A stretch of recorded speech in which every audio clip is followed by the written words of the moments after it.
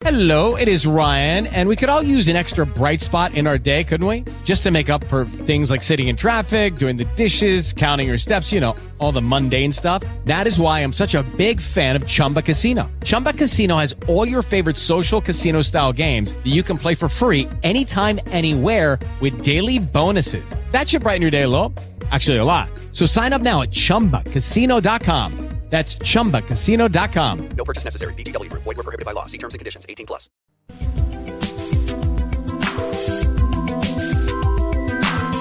Welcome to Episode 9 of Super Entertainment Presents the Television Crossover Universe on the Ground Gignoll Network. Coming to you from Castle Wolfenstein, hosted by the TVCU Crew.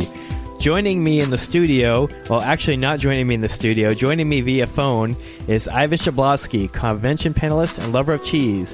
And via Skype is James Boyachuk, CEO of 18th Wall Productions, and returning guest, co-host Chris Nigro. And I am Robert E. Ronsky Jr., author of the Horror Crossover Encyclopedia.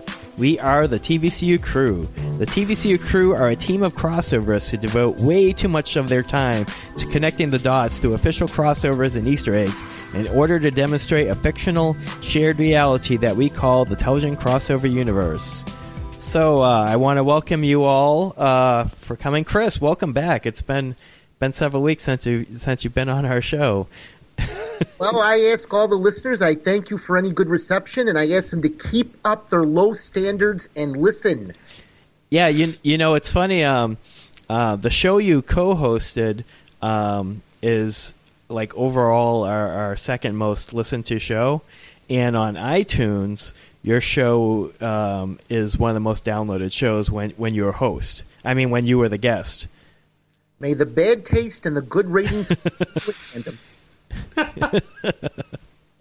So, Chris, we'll start with you in our shameless plugging segment. What have you got for us to shamelessly plug?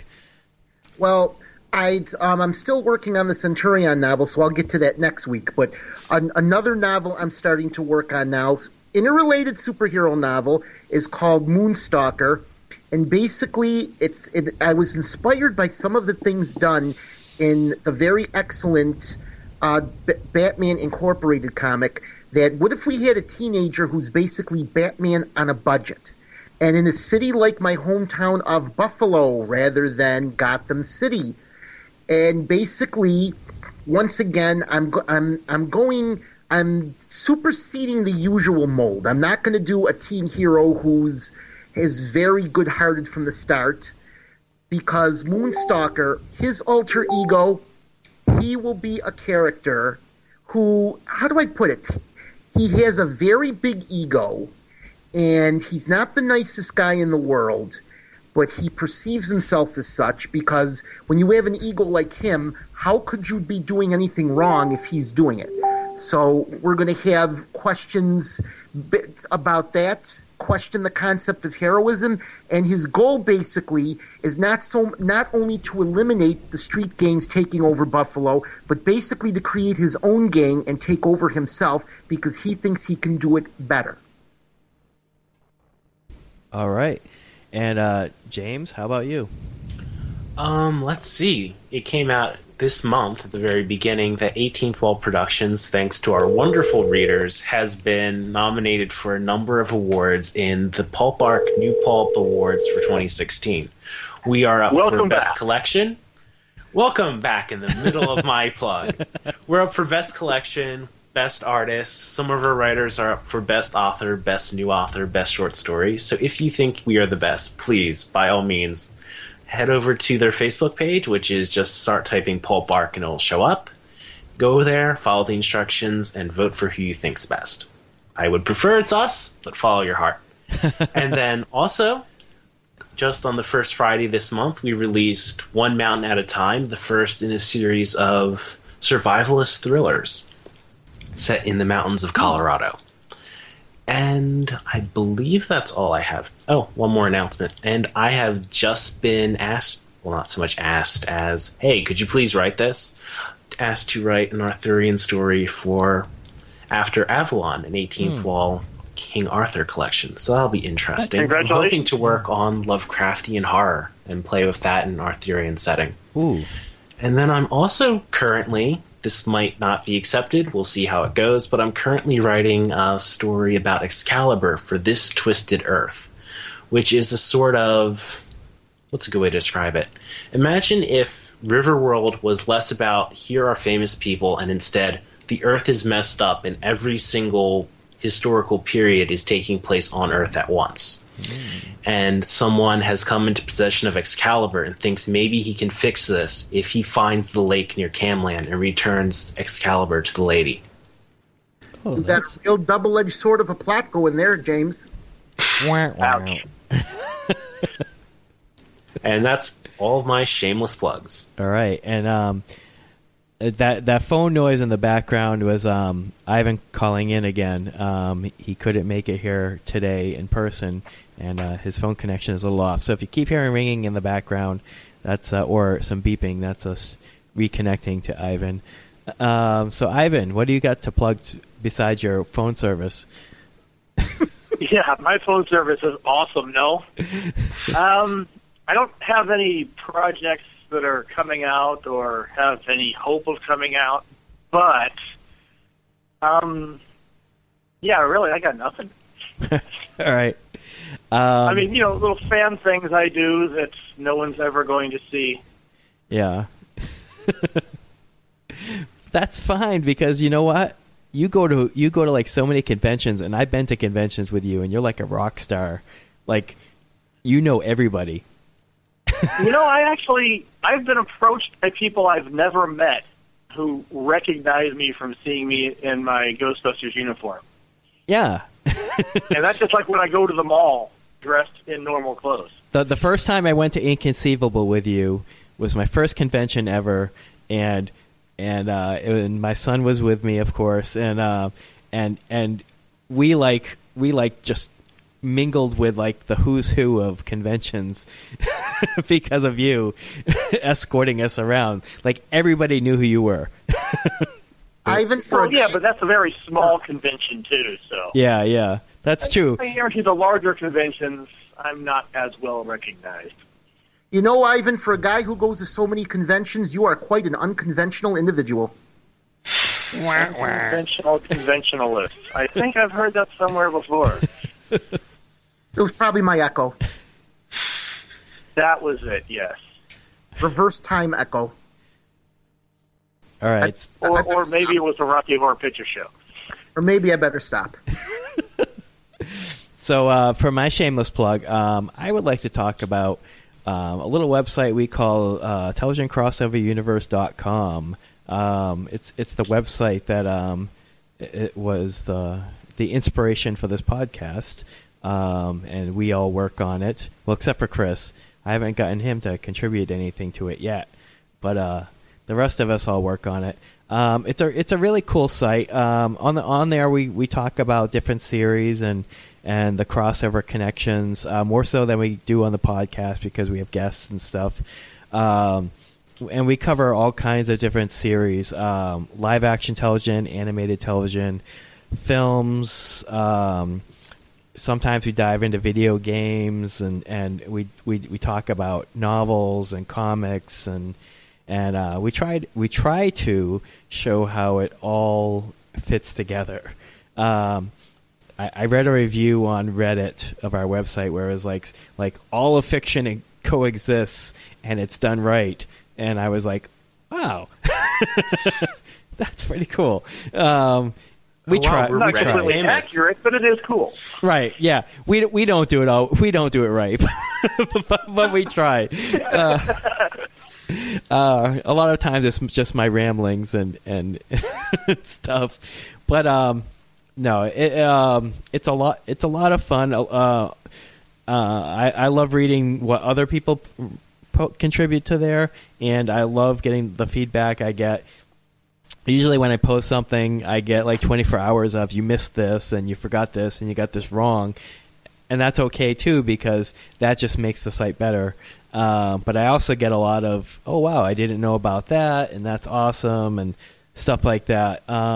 So I would recommend that people go there. And also, you can find all of our podcasts, past and present, on the sidebar of the website, on the homepage. That's also a place where you can find where to buy all my books and announcements about this podcast and future book projects and just crossover news in general. And so it's a good thing. It's a good thing. And I'd also like to congratulate whichever team won the Super Bowl. It was the team that I was rooting for. So good for you, team that won. Yes, way to beat the other guys. Since it is the Tuesday after the Super Bowl. You did sports so well. And that was such a close game, maybe. Yeah, it was a really close game or a slaughter. That was very sporting of you, Rob. Give them the congrats. Yeah, actually, because I'm a Pats fan, I have no stake in this game whatsoever. So I'm just waiting for the puppy monkey baby. And if you haven't seen... One of these days, the Bills are going to make a comeback. Ivan, did that last pun of mine, was it that did it not get hurt, or was it just that unfunny? You can be honest. Well, I actually, even though I live in New England, I don't root for the Patriots. I root for the Buffalo Bills and the Cleveland Browns. That's very sporting of you. Yeah. I'm a glutton for punishment. That's right. My son is a Seahawks fan, and last year was rough on our relationship. I can imagine. Yeah. Nothing destroys the father-son bond more than disagreements in who loves what sports team. Yeah, for 2 days after the Super Bowl, he wouldn't talk to me. So you guys cheated. Yeah, he was really upset. I don't take sports as seriously as he does. I don't know. I raised him to be a nerd, and he still turned out to be a sports fan. I failed. Everybody has to be their own person. Yeah. So, except for Chris. We're going to take a commercial break, and then when we come back, we will have Kevin T. Heim on, who I've heard is also having some phone difficulties. So we'll try to manage through for the interview. But if we cut out, we might have some awkward pauses, but we'll do our best. You're going to be in the studio all by yourself, huh? Yeah. You and Johnny. Just me and Johnny. And awkward is what we do. Yeah. All right. So we will be right back. Our guest tonight is Kevin T. Heim. Kevin is an author who has written horror-related crossover fiction.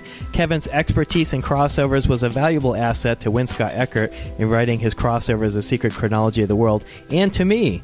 Kevin Heim was both the editor and research contributor for both of my published works, The Horror Crossover Encyclopedia and Intelligent Crossover Universe World of Mythology Volume 1. Kevin is also responsible for the Ivan Schablotski chronology that appears at intelligentcrossoveruniverse.com, which is in the top 5 most viewed posts on that site. So welcome to the show, Kevin. The secret is I keep clicking it myself. That's what it is. Y'all should do that. All of our own stuff will be right up there at the top. All right. So, Kevin, welcome to the show. And thank you. Yeah. So first I wanted to ask you, since you are deep into our world of fictional crossovers, what drew you to become interested in fictional crossovers? Oh, well, like you, I guess Scooby-Doo. Yeah. Scooby-Doo and Batman. I mean, Saturday mornings it was always, Scooby-Doo, and after school it was always Batman along with the other stuff that came on the local independent station that we had back in that day that I went to school that I'm not going to, name because that was a long time ago. but the important thing here is, Scooby-Doo met different characters from different shows, and Batman tended to meet characters from other shows on his own show. Right. And then Scooby-Doo and Batman met on Scooby-Doo, so both of my little realms of characters meeting each other all combined into one giant realm. So that was it. You must be a big fan of both the Batman 66 comic and the Scooby-Doo team-up comic, then. Oh, tremendously so, yeah. Yeah. Kind of sorry that Batman 66 got canceled, but if all we get now is these mini-series based on assorted crossovers, I can live with that. Yeah, it sounds like that's the direction they're going. Continuing the Green Hornet and the Man from U.N.C.L.E., that they're going to keep doing more TV crossovers in Batman 66. So I am hoping so. So you also write a lot within the realm of horror. So what is it that draws you to that genre? Oh, well, I've always been a fan of the old classic Universals, and starting with Abbott and Costello and working my way backwards, I discovered these crossovers that meant all these characters took place in the same world. So that was a third realm, I guess, but for me, Scooby-Doo and Batman merged into one, so I just went ahead and fudged the line a little and put all of it together into one big, giant crossover world in my head. If I can ask you, Kevin, since you're a big fan of not only Scooby-Doo and Batman, but of also the crossovers, is there any chance that, like me, you can also appreciate a crossover of genres as well as just characters? Yes, very much. When I say crossover, of course, usually I'm talking about characters meeting characters from other franchises, other media. But a crossover between two different, completely foreign genres, to me, if they pull it off right, that's much better, because that is entertainment that you didn't even think was possible. Sort of like the Punisher and Archie, right? I thought the Punisher Archie was very clever. I wouldn't go so far as to call it awesome sauce, but I'm sure you would. Yes, I would, and exactly awesome sauce, too. Yeah, I agree that it was awesome sauce, actually. I mean, last year, I think they did an Archie Sharknado crossover. I read that one. That maybe wasn't as well executed, but it showed a lot of heart. How about Archie and Predator? I was less impressed by that one. I didn't think it really stayed as true to the characters from Archie as it could have. Yeah, I agree. Not if the Predator could take Sabrina Spellman out that easily. No way. And not if the Predator could be turned into a giant clone of Archie. Oh, spoiler alert, the Predator gets turned into a giant clone of Archie. Well, they also had a JLA version of the Predators, so... Yes, another crossover I could have done without. Yeah. But the first Batman Predator crossover? Yeah. Reading that was like reading an actual movie. I loved that. I would love for them to feel like that every time. Yeah, that was better than it had any right to be. In contrast to, based on what I believe Kevin once said, was the attempted triple crossover of Aliens versus Predator versus Terminator. Yeah, I don't remember commenting on that, but I do definitely not like it. It was just done so they could combine the characters. There was no real thought put into making the story work. So, in my opinion, I'm sure somebody thought it would work because they wrote it, and somebody else thought it was worth publishing. Well, not everything Dark Horse does works. Alien ka-ching, Predator ka-ching, Terminator ka-ching, so there's 3 ka-chings, lots of money is what they were thinking probably. But who cares about Terminator? He's so hot right now. Yeah. You should have kept it to yourself, but your fantasies are your own, Kevin. So besides horror, what other genres interest you, and what areas do you like to write in? Oh, well, that's tricky. You're wanting to know what other areas I like to write in? Yeah. Besides horror? Yeah. To be perfectly honest, since I lump all of my stories into one world, I consider every story I write to be part of a horror world. Mm. Even if there's no horror elements in the story. Right. Which means that there's always, like, some sort of a dark undertone lurking in the shadows. And there's always shadows. Nice. So one of your stories, Redux, is Redux the right word? Redux of the Living Dead? Am I pronouncing that right? That's how I pronounce it. Okay, so that appears in Psychopomp Halloween Special, and it's available on Amazon and other websites if you Google it. Was included in the horror crossover encyclopedia. It's heavy with crossovers. So I just reread it, and I love the voice of the Frankenstein monster. You or as he says, they call me Monster. Thank you. Yeah, I mean, just the way you wrote him from the first person was how I imagine him. So what was the inspiration for this particular version or variation of the Frankenstein monster as the star of that story? I've always liked the character of the Frankenstein monster, especially in the Universal movies, but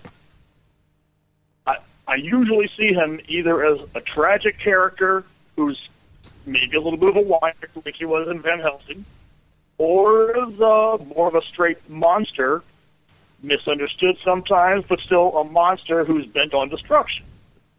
So I took more of a, I guess, Ben Grimm and Hellboy lent more of their personalities to my version than any of the others I've seen. I have read Dean Kuntz's version of Frankenstein since after I wrote that story, and I think those two aren't completely incompatible. I mean, story-wise they are, but personality-wise they could work. Right. Could you speak on some of the other crossovers in that story, and what interest inspired you to make some of those connections?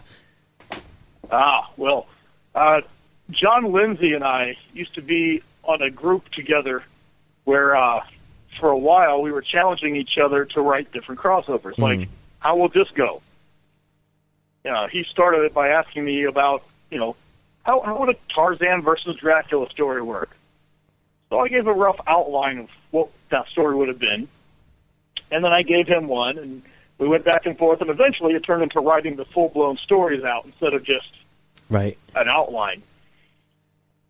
And there were a lot of stories involved in that little game we were playing. I had one that was Captain America meeting Abraham Lincoln Vampire Hunter.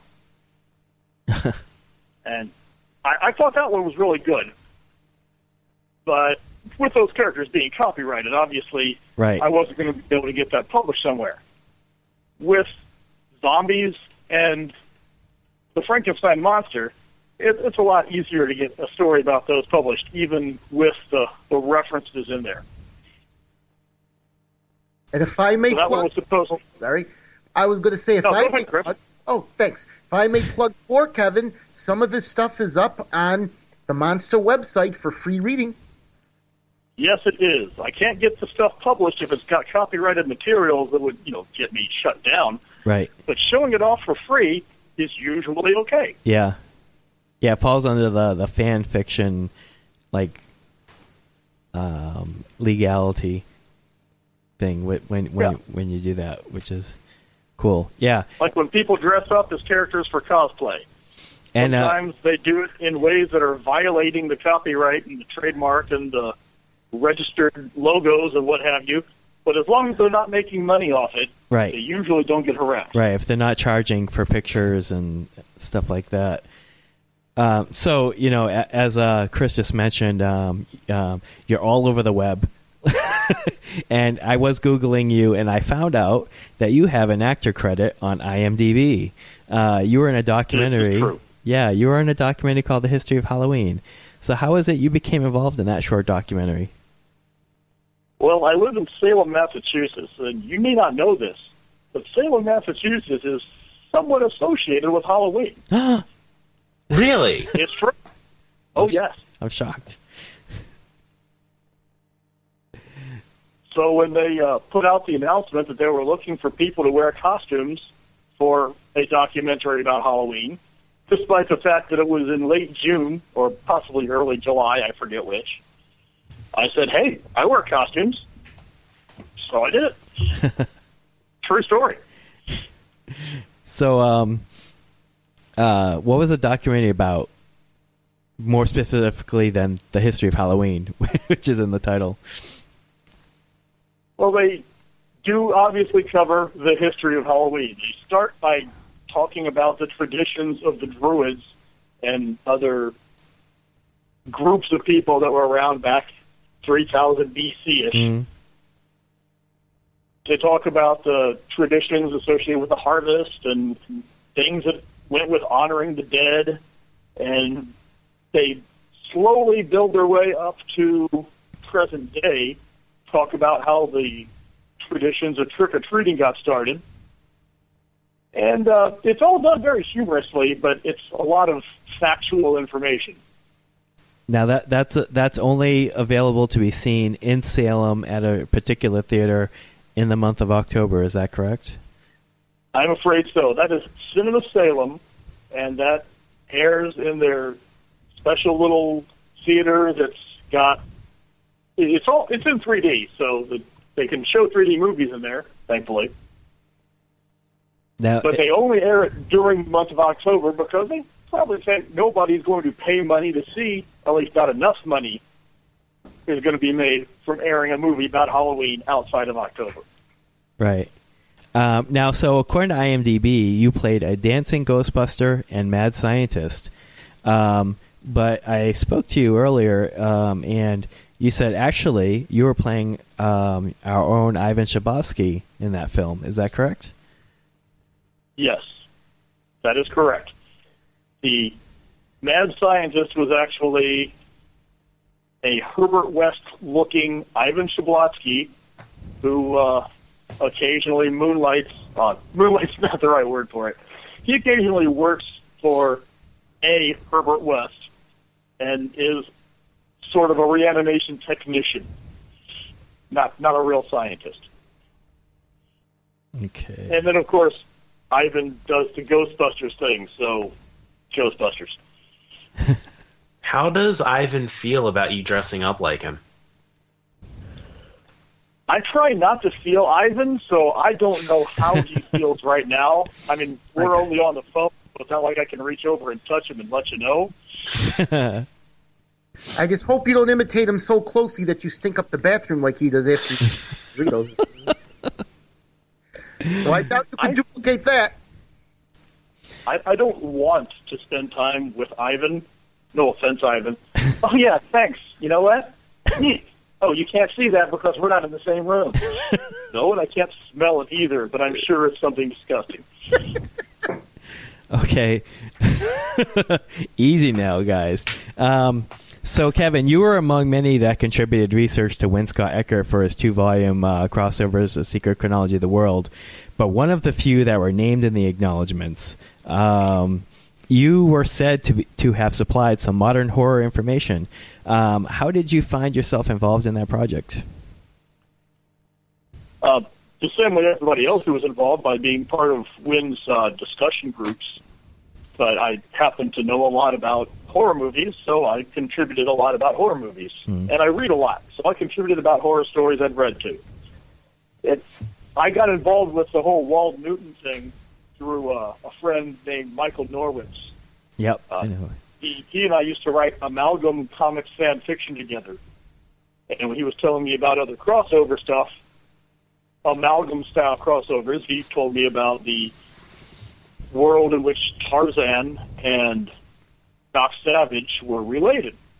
I'd already read Tarzan Alive at this point, but I didn't really know there was anything more about it online.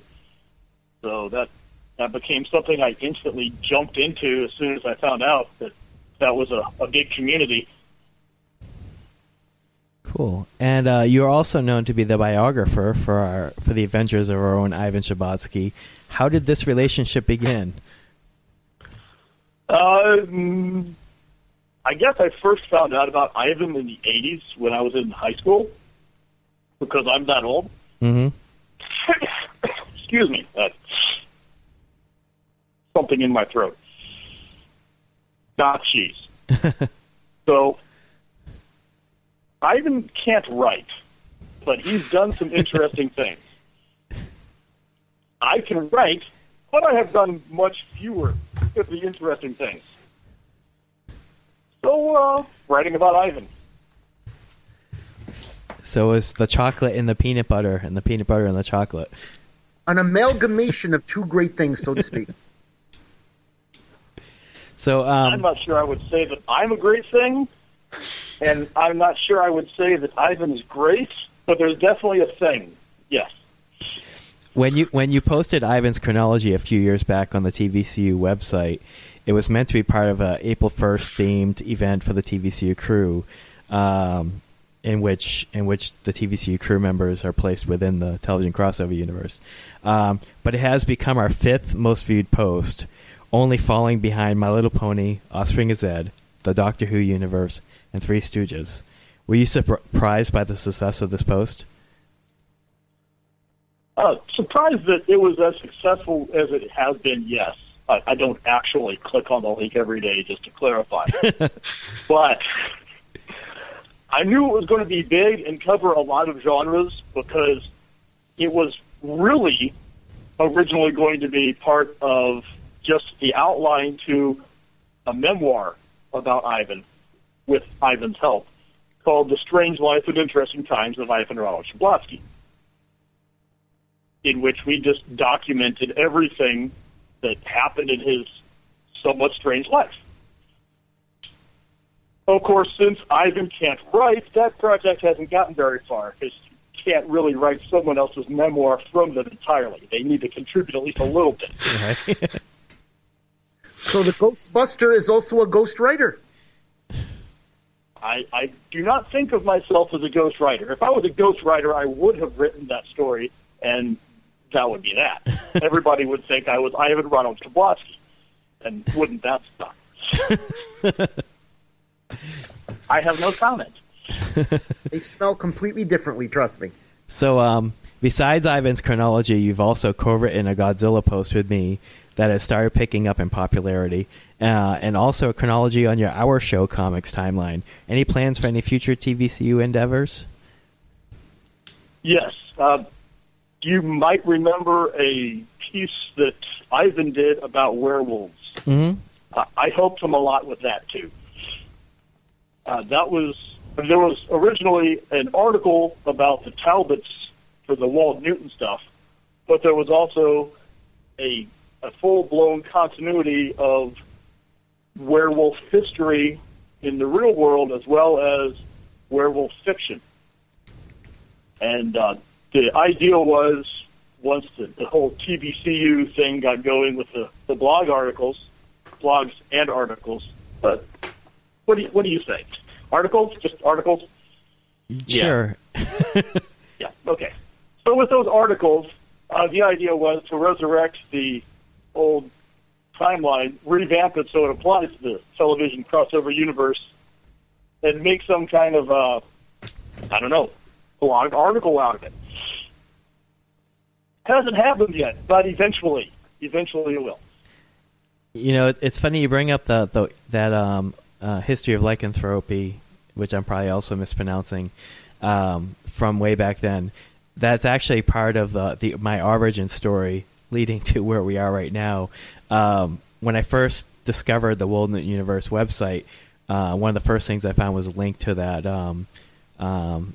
that chronology, the Lycanthropy chronology, and I posted a rave review of it on my MySpace. That's how long ago it was.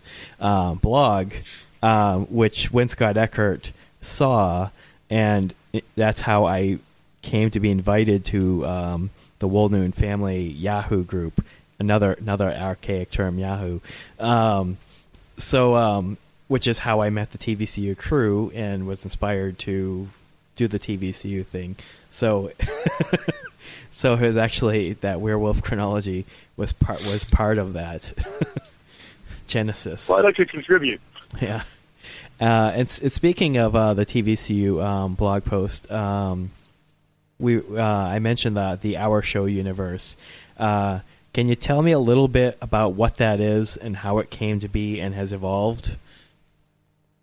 Okay, that one actually goes back to 1979. Mm-hmm. I used to write stories about a superhero called Captain Kevin, but the captain was spelled with a K. Right. I knew that was misspelled, but it looks better with a KK symbol on his chest, because that's what he had, a KK symbol on his chest. At least it was only two. Yes, just two. So Captain Kevin would hang out with other superheroes like Mighty Mike and Super Speedy Scott because I forced my friends to be superheroes as well, and I feel bad about that, but these things happen. It's kind of inspired by movies like Hero at Large and the TV series The Greatest American Hero. Right. And wound up developing into more of a mainstream Marvel, DC comic book universe with these stories in order to be able to have them interact with certain storylines I read in comic books. I populated it with parodies of Marvel and DC characters. I used the characters that were in Inferior 5 and Marvel's Not Brand Ed comics. Yeah. And they were more or less placeholders. So if I wanted Captain Kevin to meet Spider-Man, instead he would be the Cobweb Kid because that was the character in the Inferior 5 comics. Once I got into college, I met another guy who was doing a lot of the same thing. He made his friends into superheroes, and he and I, it turned out, both made costumes of our characters. So, as embarrassing as it was to see me wearing spandex, he had it even worse, I guess, because his character was more patterned off of Robin the Boy Wonder. Oh, no. He was Scotty the Boy Blunder. Mine looked a little more like a Superman type, but without any muscles whatsoever. So while my stories were all considered show comics because all the different superhero groups on the planet joined together in a superhero organization of the world, show for short. Yeah. The stories that he wrote were called Our Comics. H-O-U-R. So once we started working together, having his characters meet my characters, and then his characters, my characters formed their own teams together, it was Our Show Comics. And I should point out that the Vronsky verse of mine has similar origins, actually tracing back to the Greatest American Hero as well, and then becoming more of a superhero universe like DC and Marvel. And a few years ago, Kevin and I were plotting out our own crossover between Power Kid and Kid Kilovolt, our two characters. That kind of phased away, but that would be fun to work on again. It would. Yeah. Any future plans for? And then we could have our characters team up to beat up Centurion because he's obviously a dark anti-hero from what I heard on that earlier podcast where we interviewed Chris. Yeah. That was coming. Which I reiterate again, and any chance that Kid Kilovolt will come back, Ivan's in a new project. Pretending to be... Not been feeling well today. I'm talking to the wrong people. I almost called Rob James. Anyway, I'm saying, is there any chance of Kid Kilovolt coming back under your byline, Kevin? I haven't even mentioned the fact that I turned Captain Kevin into Kid Kilovolt in later years, but thanks for the segue. So, yeah, I still like the character of Kid Kilovolt, even though Kid Kilovolt would have to be in his 40s now because I'm in my 40s now. Right. Yeah. But he's a kid at heart and probably mentality, so I think the name sticks. I liked when we were talking about the idea of doing both ways, where it was like Kid Kilovolt, it was like retro stories, Super Bob and Captain Kevin, and then Power Kid and Kid Kilovolt, and then like a more modern version with older characters. To show that we were both like silly and involved with our characters. Captain Kevin and Super Bob are about as cheesy as you can get. They are a little on the cheesy side, yeah. Yeah, but in my retroactive continuity, or retcon as we call it in the business, I had it where he was always called Kid Kilovolt, but because he was a kid, it was pretty easy for people to figure out who he was, and they wound up assuming that the KK on his shirt stood for Captain Kevin instead of Kid Kilovolt. Clever. So he was outed early on in his career. Yeah. Yeah. I kind of like the idea, though, of like putting silly characters into a modern, more realistic world, but keeping the characters themselves silly. You know, Like a tick. yeah. Guys, didn't Saturday Night Live once have their own spoof of superheroes? I remember there was one called Stapler, and another one was called Mr. Cool on the team, and that there was Timex, a guy who reversed time like 5 seconds or so. Am I the only one who remembers this? I don't know. They recently did one where what's that new comedian? She's going to be in Ghostbusters. Anyway, Melissa McCarthy? No, one of the other ones. Anyway, she had the power of flight, but she could only use it twice a day, and she could only fly as fast as she can walk. Wow, now that's impressive. And then they're like, then she starts flying. She's like, "Look, I'm doing it now." And they're like, "Don't waste it." No, this is my second one. But Chris, you are remembering a sketch called The Interesting Four. Okay. Thank you for looking it up real quick. No, I remember it. I have it completely memorized in my brain.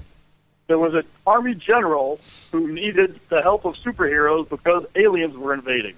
They were going to call on the Fantastic Four, but they weren't available, so they called the Interesting Four.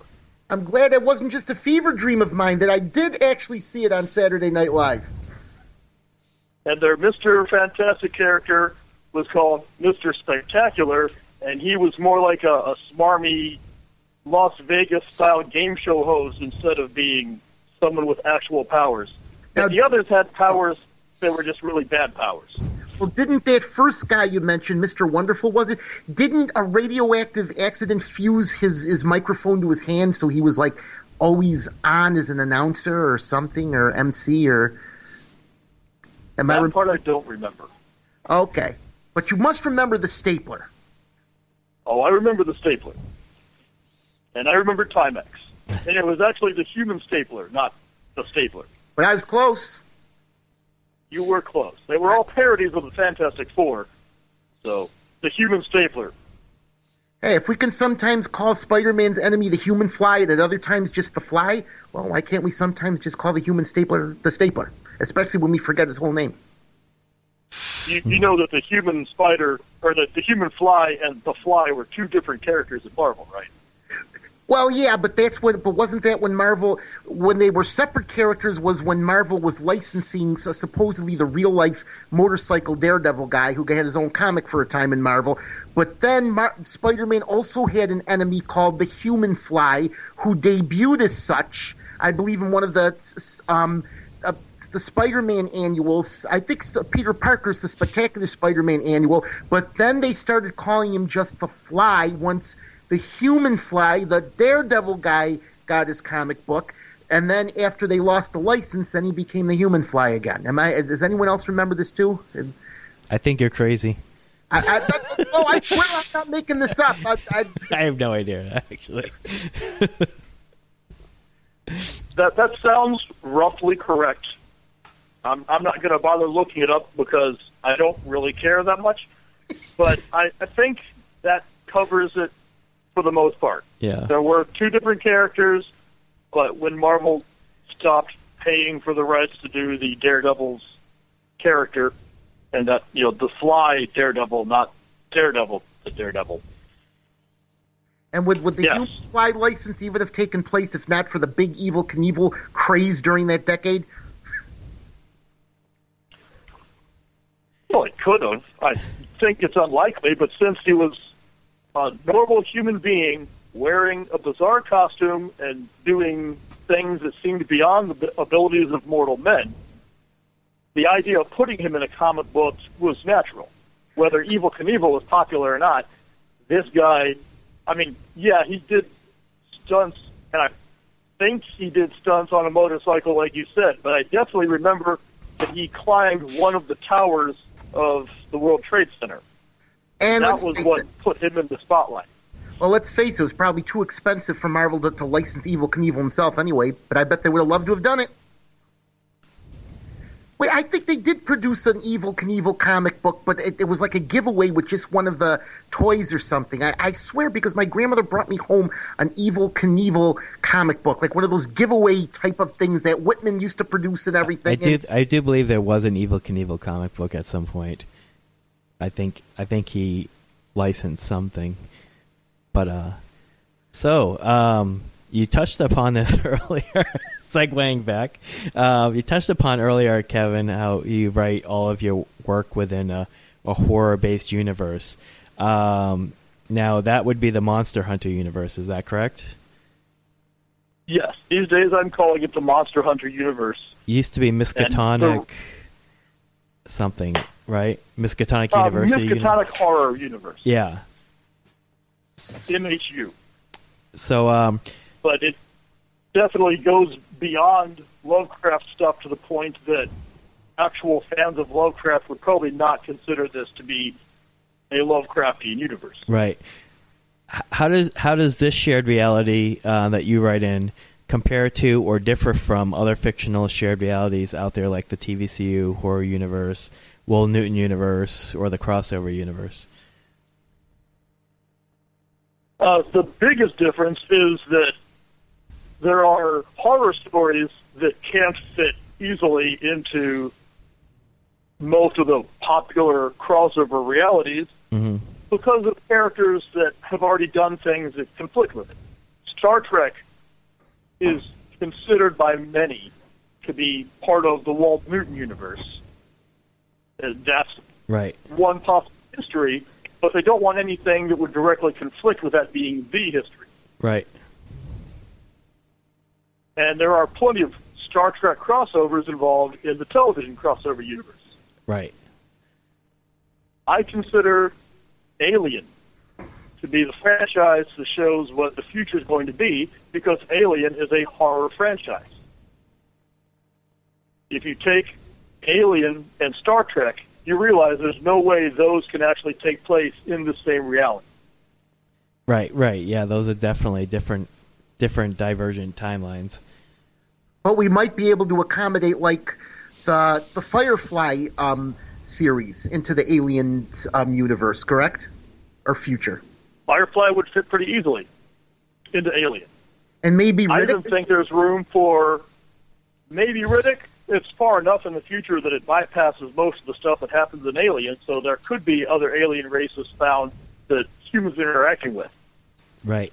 I just don't see that Star Trek, with humans interacting with aliens on a regular basis as early as they are, being compatible with the horror that happens in the movie Alien. Yeah. Plus the technology wasn't as advanced in Alien for the time period as it should be if it was the same Star Trek universe as well. They were still using guns that fired lead projectiles. In fact, no energy weapons. And Alien's more of a capitalistic future as opposed to the socialist future of Star Trek. Yeah. I'm all for socialism. Don't get me wrong. Kevin, I enjoy socialism on paper. Well, you know what I mean. Like Star Trek had that optimistic feel to it. That Alien definitely is like the opposite of that. You know, Star Trek people were free from want, the average person, but in the Alien future, the company controlled it all for profit. Yeah, and greed was kind of like the main problem. Like, oh, maybe we should just leave that alien alone. No money. You know. Well, Star Trek: The Next Generation, anyway, that one had a lot of the socialism ideas pushed on you. How this is our perfect society, and this is how we got to be this perfect society. And I think there was a season 1 episode where they even highlighted that by having some people who were frozen from the early 21st century thaw out and find out that all their money means nothing now. Right, which actually isn't completely true, because there's some commercialism. I mean, Deep Space Nine showed that, and Mud, in the original series was definitely a greedy bandit of sorts and con artist. They just use different forms. They just use different forms of currency. Well, as my good friend and collaborator Gordon Long once said, or I should say theorized, which is why in my groups we call him the master theorist, he said basically on the frontiers of the Federation, there were still individuals which followed, I guess we could call it by then, the old ways, including those miners on the planet with the Horta. They were an example. And, so that's why the Federation did have a type of credit which they can use in interacting with these colonists in these outer areas that did still use profit. And then there were races like the Ferengi, right, who still use a solid form of currency. And what was it? Latinum. Gold-plated gold-laced Latinum. Yeah. Which may be going a little off topic to ask you, Kevin, but in terms of what you include for the Monster Hunter future, is it possible you can include certain video games like Halo? That's something I'm wondering. I think that might be able to fit, but you're the main curator, so I'm wondering what you think. I like Halo, and I like that there are certain crossovers within the Halo franchise. I haven't played it myself, but I don't think there's anything inherently preventing it from being in the horror crossover universe, just because it does take place far enough in the future where it's not going to interfere with the things that are definitely in.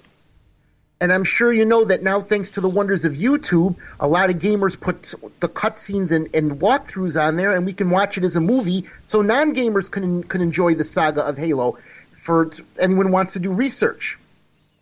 And I have done that.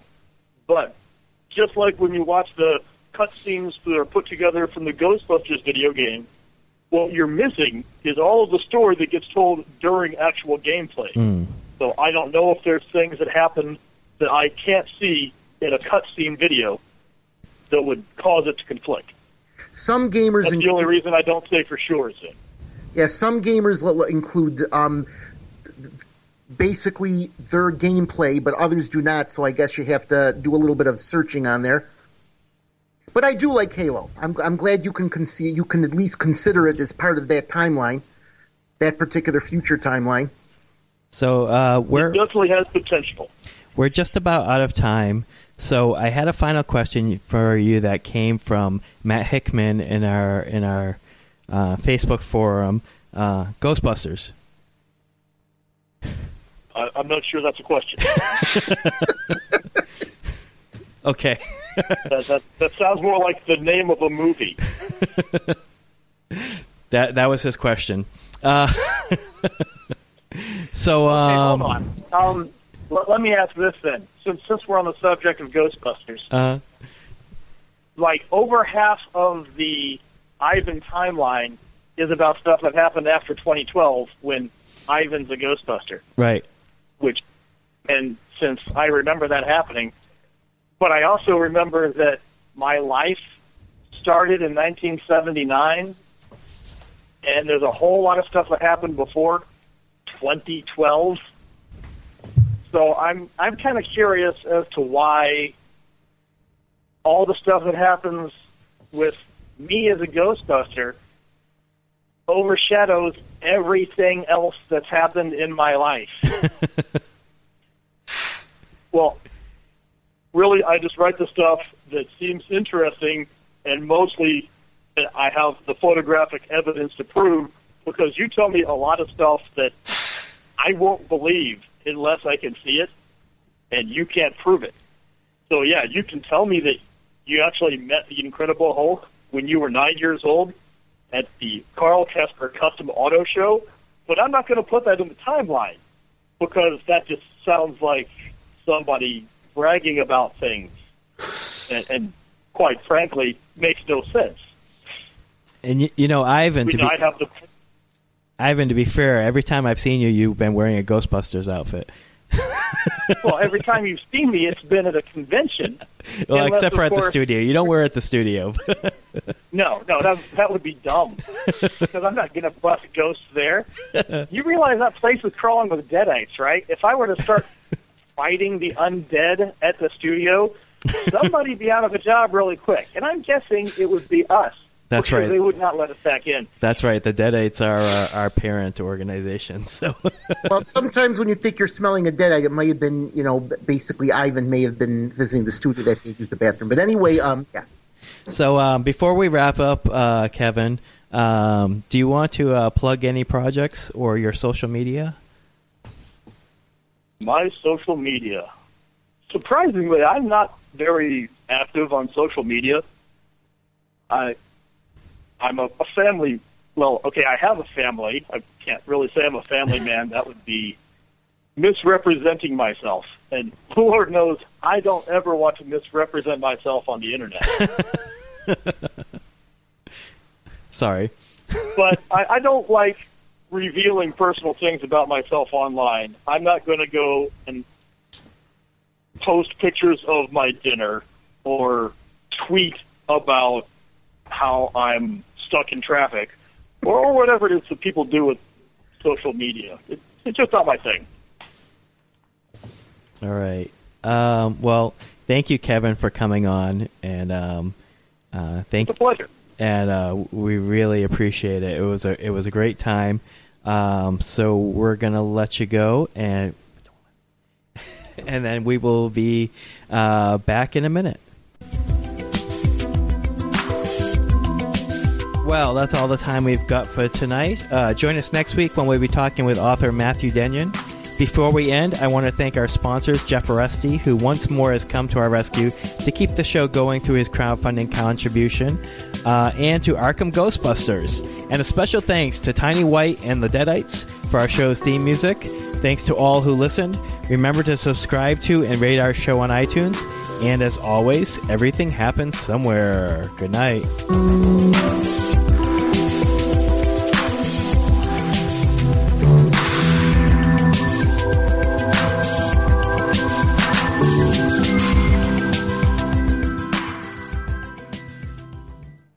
Hello, it is Ryan, and I was on a flight the other day playing one of my favorite social spin slot games on ChumbaCasino.com. I looked over at the person sitting next to me, and you know what they were doing? They were also playing Chumba Casino. Coincidence? I think not. Everybody's loving having fun with it. Chumba Casino is home to hundreds of casino-style games that you can play for free anytime, anywhere, even at 30,000 feet. So sign up now at ChumbaCasino.com to claim your free welcome bonus. That's ChumbaCasino.com and live the Chumba life. No purchase necessary. VGW Group. Void where prohibited by law. See terms and conditions. 18+.